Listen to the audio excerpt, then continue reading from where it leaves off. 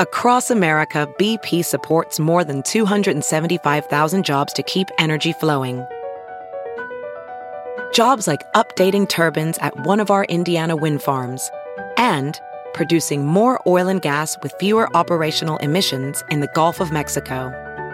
It's and, not or. See what doing both means for energy nationwide at bp.com/investing in America. Hey, it's Kaylee Cuoco for Priceline. Ready to go to your happy place for a happy price? Well, why didn't you say so? Just download the Priceline app right now and save up to 60% on hotels. So whether it's Cousin Kevin's Kazoo Concert in Kansas City, go Kevin, or Becky's Bachelorette Bash in Bermuda, you never have to miss a trip ever again. So download the Priceline app today. Your savings are waiting. Go to your happy place for a happy price. Go to your happy price, Priceline.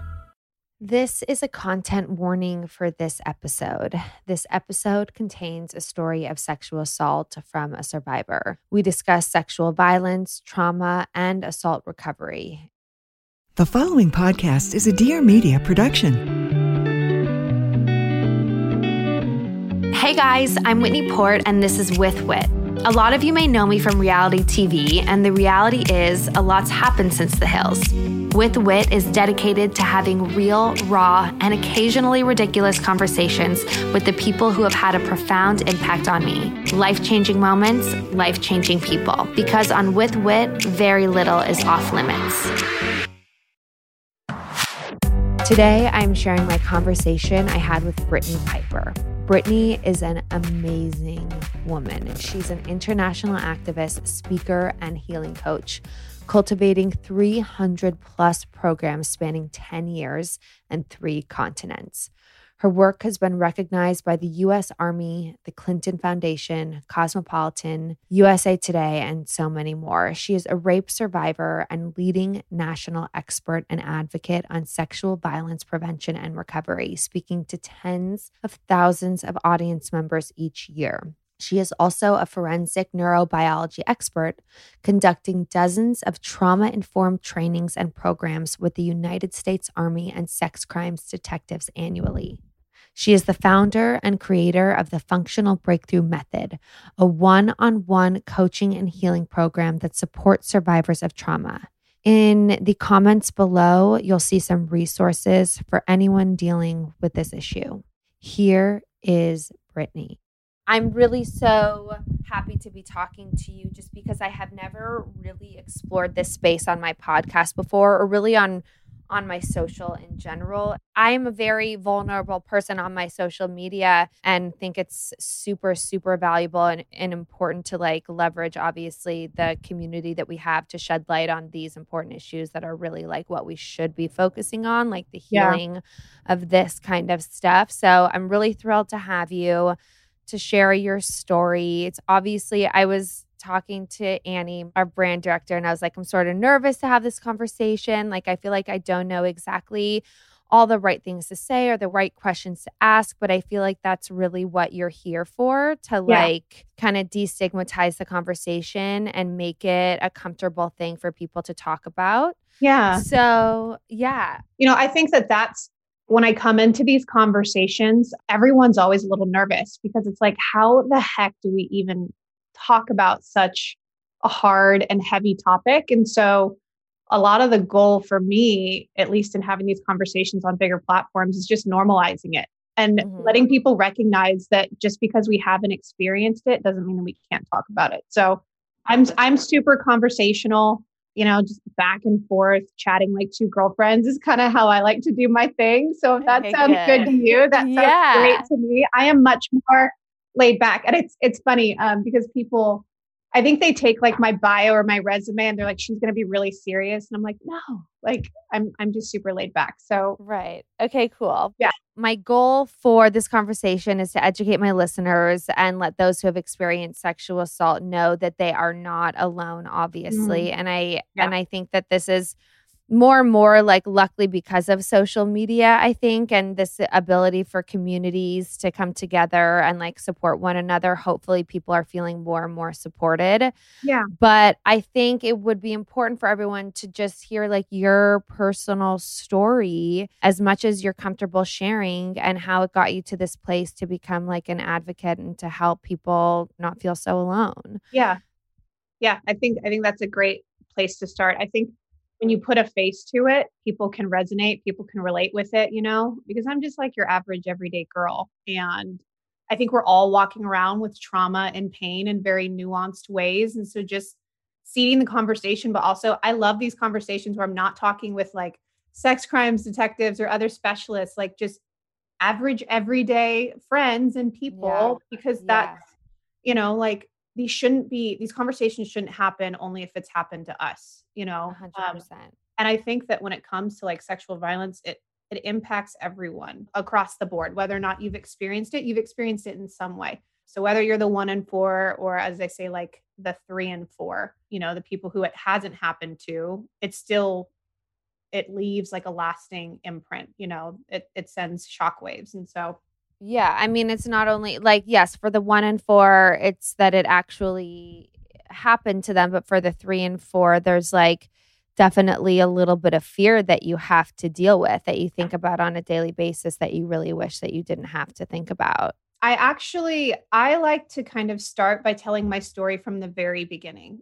I work a lot with survivors. I have a trauma and recovery and healing practice. So I work one-on-one with survivors. And what we talk about often in the work that I do in that space is that there's the assault and the trauma of an assault, and then there's the trauma of the aftermath and how it affects our relationships, how it affects our lives, how we cope with not feeling safe in our bodies, not feeling safe in our environments. And so I think to give people the full context of like the entire trajectory of my story, I always kind of start at the beginning, if that's okay. Yes, please. So I like to say that my story started back in 1988. So I was born in 1988 in San Diego. The day that I was born, I was actually taken from my mother by Child Protective Services and put into foster care because there was methamphetamine found in my system. My mom was a young mom dealing with life on her own, the messiness, hard parts of life. And she didn't have the tools to cope in a productive and healthy way. And so she resorted to drugs. My brother and I were taken from my mom, put into foster care. After about a few months, we were reunited with my mom and my family because my grandparents took us in. After some time, she got her life back on track. Grew up with mom. She's today like one of the most badass, strongest, most amazing women I've ever met in my life. But I always say that that's kind of where like my trauma started. There's a science called epigenetics, which studies like generational trauma and how trauma is passed down to us. And so for me, I was literally born into addiction, with this chemical imbalance. And so I think that plays a big role in like my recovery and how things turned out the way that they did. Didn't really grow up with my biological father, but my stepdad was around. But I think like my first real tangible trauma was when I was in high school. My older brother, Dominic, he was killed in a car accident. And because my family didn't really, again, have like the tools to learn how to cope, I think we kind of dove into that like avoidance. I was about 15 and a half at the time. And so my parents were honestly back at work within like a week or two. I think they were just like, let's just be strong. Let's like get our shit together and just work through this. And so, and when you lose someone suddenly, like you don't have the time to prepare for it. It's kind of like the rug is just like stripped out from under you and there's a void in your life. And so for me, I didn't know how to fill that void. And so alcohol naturally was the first thing that I reached for. And so over the kind of course of my high school years, I became known as, the girl with the dead brother, the drunk girl, the girl who did drugs. And that was the path that I was on for quite a while. It got so bad to where my first semester of college, I was in New York City, away from friends and family. And within my first semester of college, I ended up in a hospital one night with alcohol poisoning. I had a blood alcohol content of a 0.38 and I flatlined at the hospital. And so, I didn't really have I didn't have a pedal to slow down. It was just constant, I don't want to feel pain. I just want to self-medicate and numb out. And so that's what my life looked like for a really, really long time. And so I decided New York was not the place for me. I went back to the Midwest to be with my family. I was kind of on like, I don't know, I would say like the up and up. I was getting my shit back together. And then I was about 20 years old at the time, out one night with friends, just drinking, dancing, having fun. And I realized at the end of the night that I'd left my phone in a friend's purse. So I ventured out to get my phone from her because what 20-year-old wants to be without their phone, even if for a night? Ever. Any age. Yeah, what any age, I know. And I hit a pothole on the way, ended up with a flat tire, pulled off into the closest gas station that I could find off of the first exit. And it was honestly a really sketchy area, but I had no other option. And where are you from? Like what? This was in Indianapolis, Indiana. There was a man who helped me change my tire. I offered him money as a way to say thank you. And he just kept insisting that I let him into my car.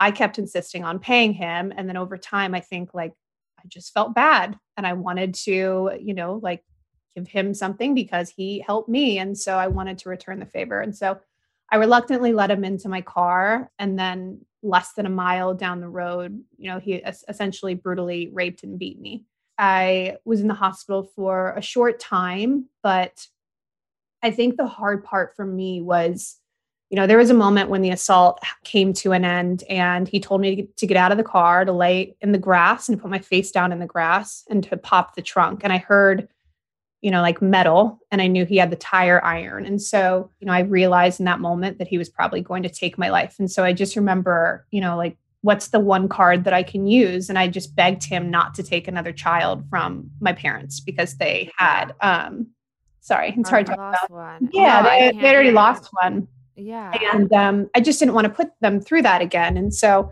I think it was out of pity, but he didn't kill me, but he brutally beat me with that tire iron.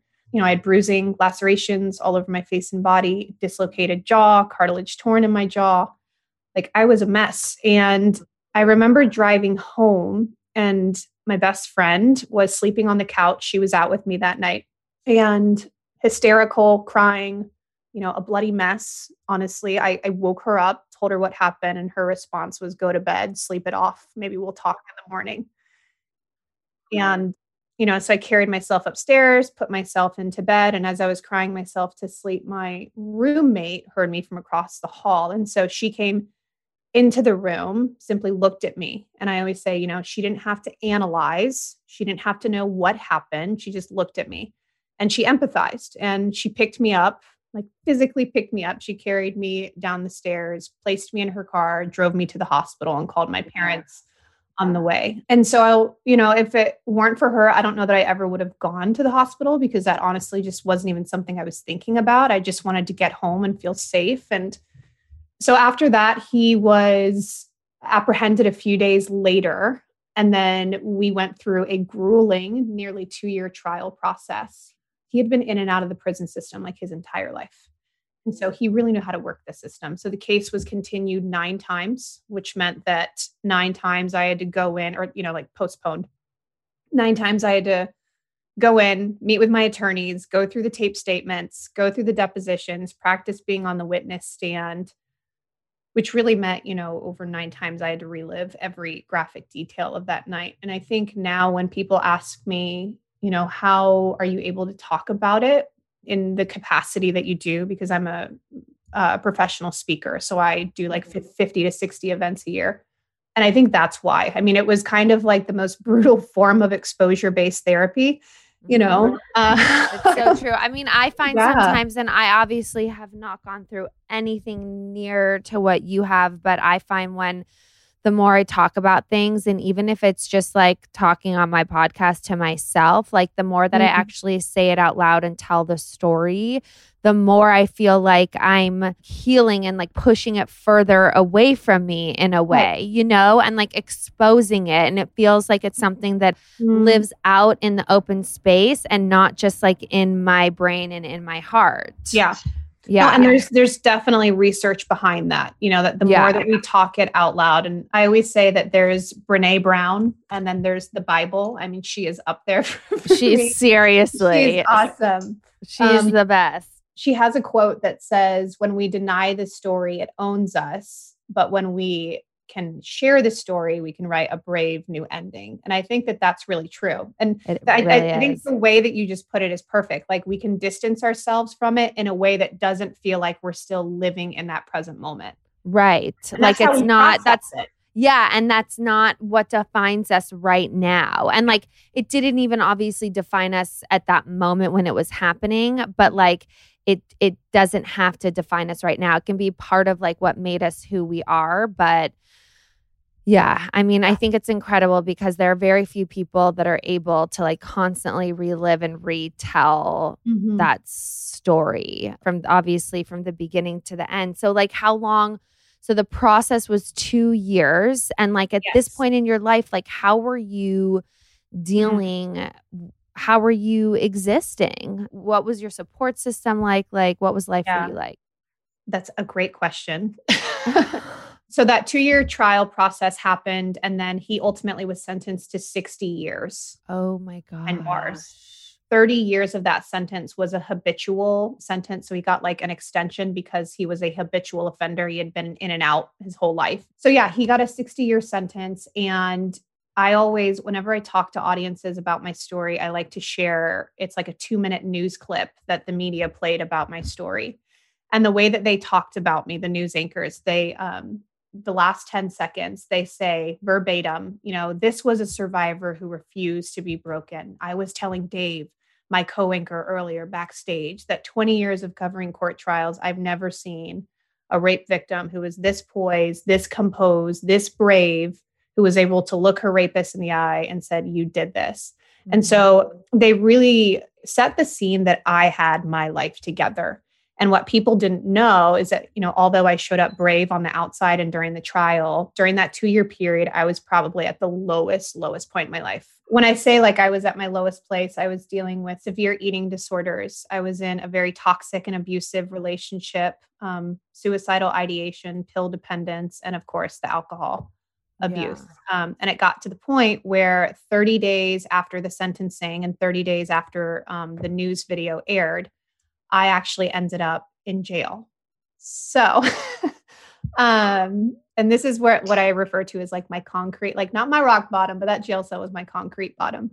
Yeah. I was out with my boyfriend who was drinking and driving. And I think that should give people like a good indication of where I was at the time in my life. And he got pulled over, arrested for a DUI. And as the police officers went to pull me out of the car just to simply give me a ride home, in my drunken mind, I had a flashback from the night of my assault, being violently touched by someone in a car, and I snapped. And I don't remember it because I was, blacked out, but I ended up in jail with 2 counts of battery on an officer with injury, 1 count of resisting arrest, and 1 count of intimidation. And so whenever I share that news video with people, they don't know that I'm the survivor in the story. They just watch it. And then afterwards, I say, I'm the survivor, and I want to give you context into what my life really looked like. Yeah. And so I remember calling my dad from jail and being like, hi, Dad, I'm in jail. Surprise. And he just said, we're not bailing you out. You need to learn your lesson. If you don't learn how to stop running from your pain and how to stop living like this, you are literally going to kill yourself. And so, but was that the kind of tough love that you felt like you needed at that point? Yeah, it was. I was there for 2 days. I mean, I just had to go through processing. So I sat there for 2 days, and it was like the 6x8 cell, but that was the first time that I had to sit in the discomfort of pain. I couldn't rely on alcohol or drugs or busyness or any type of avoidance or numbing to avoid the mess of my life. And I was totally fine. No one could rescue you but you. And that, I guess, like, for me as a parent now, I'm like, oh my gosh, that is really ultimate tough love because you know that your daughter has just experienced this horrible trauma and now she's in jail, and it's probably because of the result of this trauma, but like, how am I going to help her move forward? And I mean, in my head, like the first thing that I would think would be like, go rescue her, go get her out of there. But I can see how that could then force you to take some control. Yeah, it was a very tumultuous 2 years. I mean, they saw me hit rock bottom over and they had over gone and over through again. this. Yeah. And I think this was like their last ditch effort. And so, yeah. And then after a couple of days, I went before the judge. She knew who I was. She said, "You're the survivor from that sexual assault case." And I was like, "Yes, ma'am, I am." And I always tell people she looked like Judge Judy, just to like illustrate this here. And she said, "We're going to give you a second chance. We're going to drop the charges, but," she said, "you need to learn to live with your trauma better." And that was my aha moment, because she didn't say you need to learn to get past it. She didn't say you need to learn to get over it. She said you need to learn to live with it. And I think in that moment I realized, okay, like there's no more running from all of the stuff that has happened in my life. It is time to put my big girl pants on and to get comfortable sitting in the discomfort, sitting in the pain, processing it. And so that's kind of been, the trajectory of my life over the past 10 years, is just learning how to coexist with my trauma in a way that's much more supportive and compassionate and loving. I still have really hard days. I always say it's 10 steps forward and 3 steps back, but you're still progressing. But I think we live in a world where we want a quick fix, like, give it to me now. Like, I want to wake up tomorrow and I want to be fine and I want to be cured and fixed. And when it comes to trauma, whether it's trauma like I've had, which we would call big T, or, like uppercase trauma. Yeah. Or if it's like more nuanced trauma, like lowercase t trauma, which is something like mom and dad leaving you at school and forgetting to pick you up, like when you're in the 3rd grade multiple times. We all handle trauma in different ways. And so, I realized I can't keep running from it. I have to learn to live with it. And now a word from our brand partner. I have been obsessing over the Gemmis products. And as you can see on my social, my hair is looking amazing. I feel like I have had such a hard time finding the right shampoo and conditioner that works for me and my specific hair type. I feel like I've tried so many products and nothing seems to be like perfect for my hair and my scalp. But lately, since I've been working with Gemist, I took their quick 2-minute quiz, and their fancy schmancy algorithm matched me with the best shampoo and conditioner and a scalp balancing bar. And I have to admit, I had no idea what a scalp bar was, but it removes buildup and so much more. It's not magic, it's science. And science is what I base pretty much all of my product selections on. It's a women-owned company. Free returns. The quality of ingredients are amazing. Sulfate-free, paraben-free, dye-free, never tested on animals, and manufactured in the US. If you are ready to have the best hair of your life, try Gemist. Right now, my listeners can give Gemist a try and get 20% off their shampoo and conditioner Smart subscription. Smart subscribers already save 20% off on each order, so this is an amazing deal. And with free 2-day shipping, you can have it in no time. Just visit gemist.com to get your personalized recommendation and enter with WIT20 at checkout for 20% off and free 2-day shipping. That's gemist.com, GEMMIST.com, and enter code with WIT20, that's with WIT20 at checkout to get the best hair of your life. I feel like I have the best hair of my life right now, seriously. And now a word with one of our brand partners. And Other Stories is at it again with the cutest spring stuff.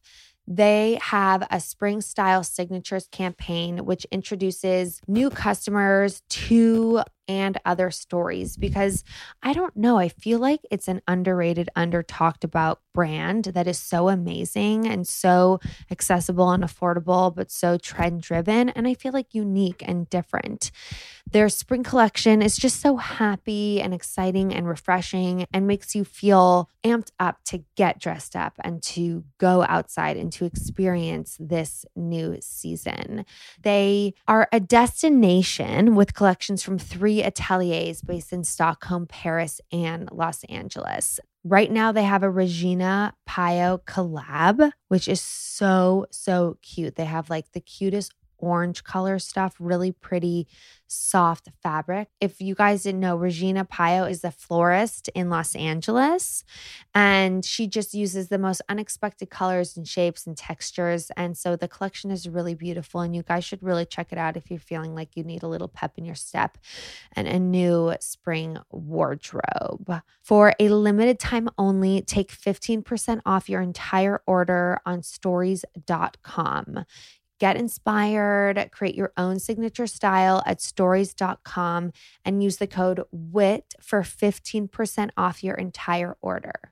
That's 15% off your entire order on stories.com with the code WIT. The offer is valid in the United States only. Once again, for a limited time only, that's 15% off your entire order on stories.com with the code WIT. I am so excited to talk to you guys about this. Stacked Skincare is making the most amazing products for your skin. They have made this new thing called the Cryo Ice Roller for your face, which is a refreshingly cold at-home treatment used to soothe sensitive skin, depuff under eyes, and visibly lift your facial contours. Now, I've tried a million things for puffy eyes because we all know I'm a sensitive Pisces. I cry all the time and wake up with puffy red eyes. This Cryo Ice Roller is amazing. It has an ergonomic handle for those hard to reach spots. And it is just so refreshing too. It just gives you that like little wake me up that you need. It's egg shaped, so it provides cooling reflexology and lymphatic draining massage, making it so much more effective than a Jane roller for contouring facial features. I was introduced to Stacked Skincare, which was founded by celebrity esthetician Carrie Benjamin, and she brings these types of spa treatments, dermaplaning, microneedling, right to your bathroom counter. You all know how obsessed I am with dermaplaning. It is for sure one of my secrets for smooth, even skin. Every product is developed by Carrie. She reimagined that home skincare routine based on a professional technique of stacking facial tools and gentle exfoliation treatments. Whether your concerns are fine lines, acne, dark spots, this Cryo Ice Roller, which is a refreshing face massager you leave in your freezer to reduce puffiness, is really so awesome. It gives you that quick pick me up around your eyes if you've gotten zero sleep too. I so highly recommend these products, especially the dermaplaner and the Cryo Ice Roller. To get them for yourself, go to stackedskincare.com/withwit for 20% off your first purchase.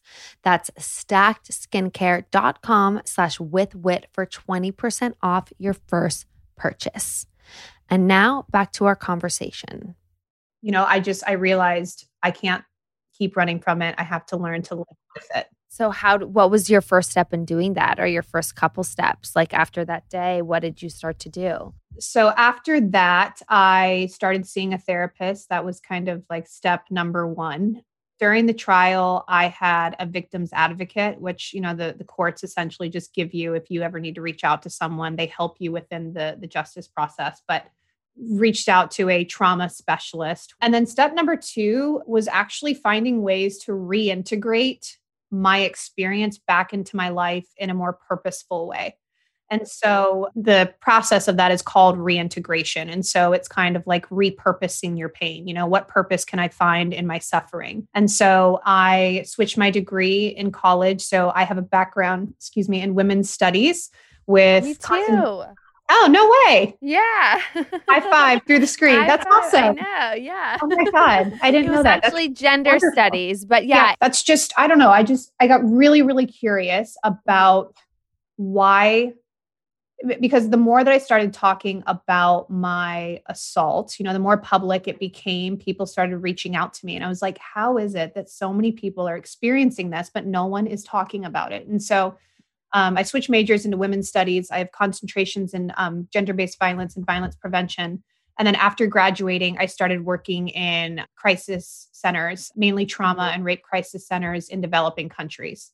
So I did that overseas for about 4 years on and off, working a lot on the prevention side, but also the recovery side as well. And then when I started exploring more of the recovery side, I realized that in recovery, we often take on these survival patterns that help us feel safe, although they might be destructive, such as drinking, such as avoiding, such as, numbing out.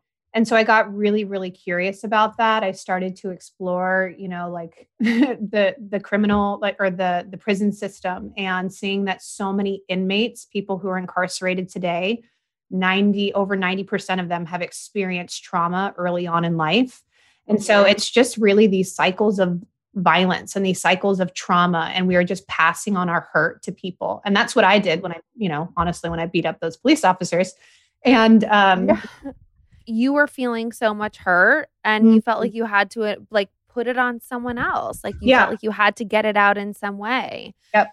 Yeah. And during the trial, the defense team, I think the only argument they could use was the fact that my perpetrator, that they said he had mental health issues, physical health issues, poor schooling, and that he was raised by an aunt of one as one of 15 kids, and he was an orphan. And so, he had his own trauma, and I just saw these cycles repeating. He passed it on to me. I passed it on to others. And so that's where I then got really curious about healing work, so it went from like rape crisis centers. And all the while, I also was working with a sex crimes detective for my case and sexual assault nurse examiner.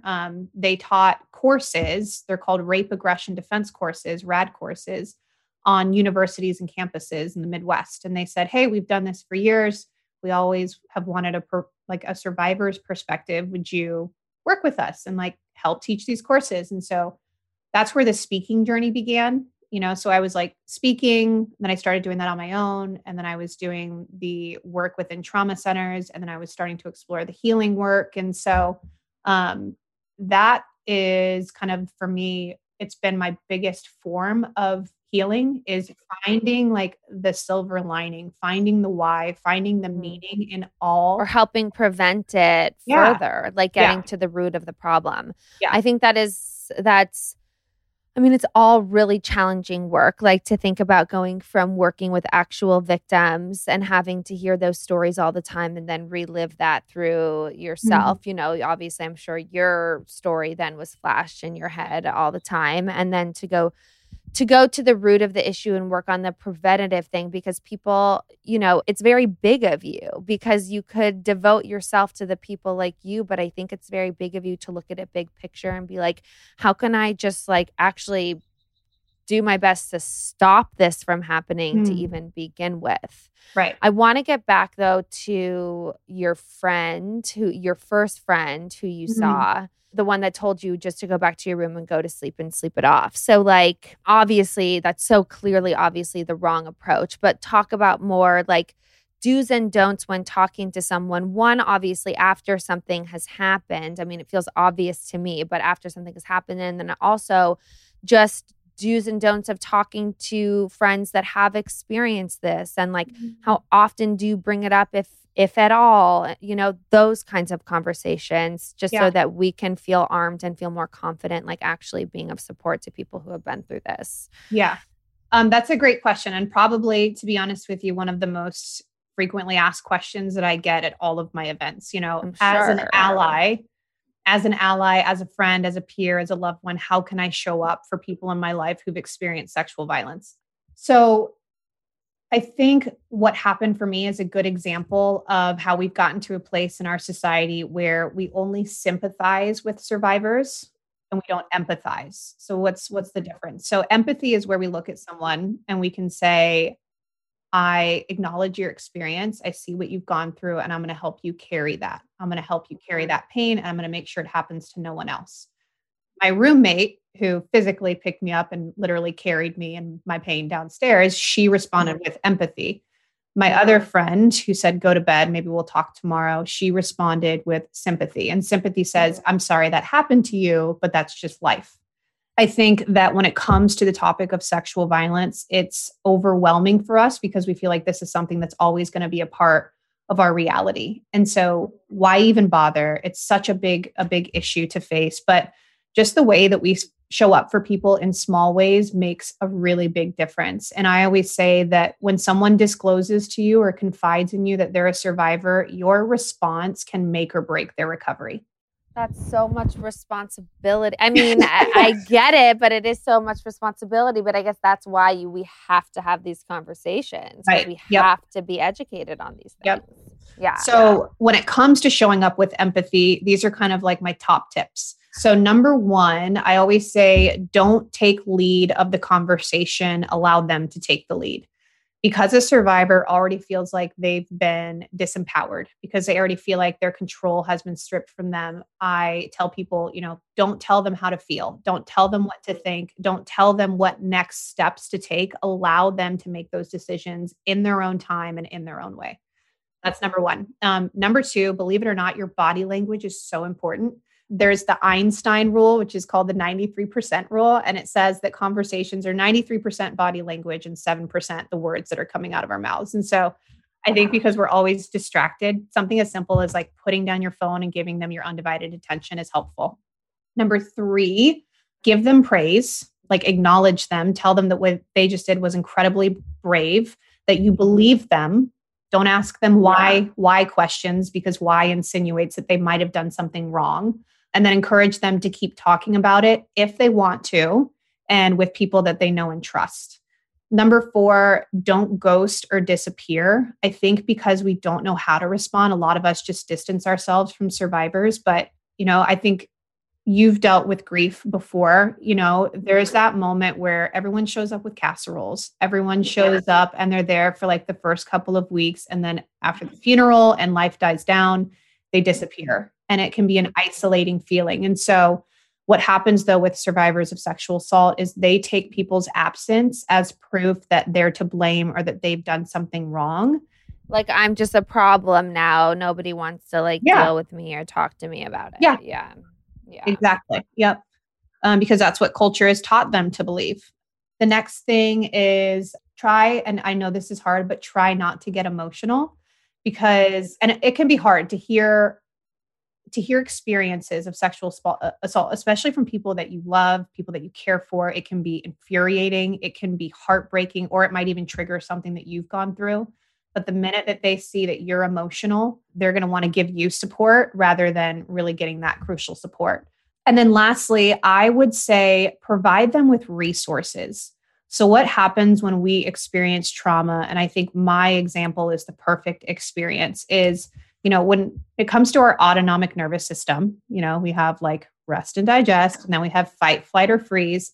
And when we go into that survival mode of fight, flight, or freeze, there's a point in that process where we become dissociated in our brains, in our trauma brain, from the front of our brain, which is the prefrontal cortex. And I call the prefrontal cortex, just for, basic understanding, mom brain. Like that's the right and wrong. That's like the logic and reasoning. But like all logic goes out the window. And so we become essentially controlled or operating. We start operating from the amygdala, which is the brain's fear and survival center at the back of the brain. But a lot of survivors never come out of that survival mode, because when it happens, we don't want to process the pain, right? We're avoiding it because it's really hard to go through. For me, for instance, I drove straight home. I didn't drive to the hospital. I didn't drive to the police station. Like, that was not even a thought in my mind, not because I didn't want to. I just honestly didn't think about it. I just wanted to find safety. And so my suggestion is to let that survivor know that they have resources and that they have options without forcing them to make that decision, because not everyone wants to report what they've gone through. It can be a really re-traumatizing experience. And so again, allow them to make that decision, but also just kindly let them know that they have options and that you're willing to support them in whatever decision they make. Right. And to let them be as open or not as they want, but to make sure that they're talking to someone about it. Yeah. Yep. Yeah. Those would probably be my top ones. What control or power do we have to prevent something like this? Right. I think it starts at a more like rudimentary level. When we talk about prevention, there's kind of like two lenses through which we look. So there's primary prevention, which is getting down to the root cause of something to make sure that it doesn't happen. And then there's secondary prevention, which is how do we make sure it doesn't happen again? how does this not repeat itself? It's kind of like that Band-Aid approach. And I think when it comes to sexual assault, we are only responding to it. We're not like trying to change the inherent culture and the society, the structures that have made this so prevalent.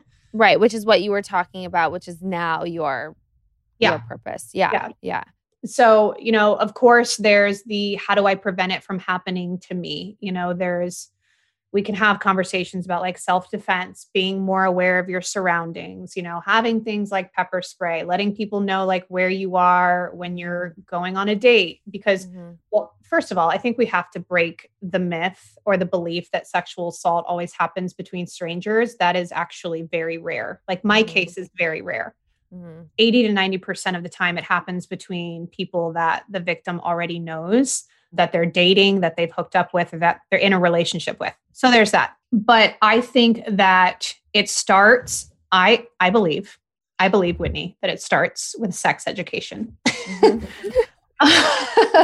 That's what I think. It's like I'm in third grade. Yeah. But no, I think that makes our kids, a lot of sense. In this country, only 24 states require sex education. Out of those programs, 70% of them are abstinence-based, which means we're telling people wait until marriage to have sex, which is fine, all fine and good, but let's be realistic. That's not happening. And so, so we're actually not talking about sex. And I think as parents, we're doing the best that we know how, but we assume that our children are being taught these important lessons. And they're honestly not. And what's interesting is that here in the United States, there is so much red tape and stigma around sex education. I have tried to start talking to younger groups like middle school over the years, and it's hard. It's hard to get access to them because we believe that if we start talking to young people about sex, they're going to have more sex or more risky sex. And the research shows, if you look at countries like the Netherlands, Denmark, and Sweden, they have a rubric called comprehensive sex education.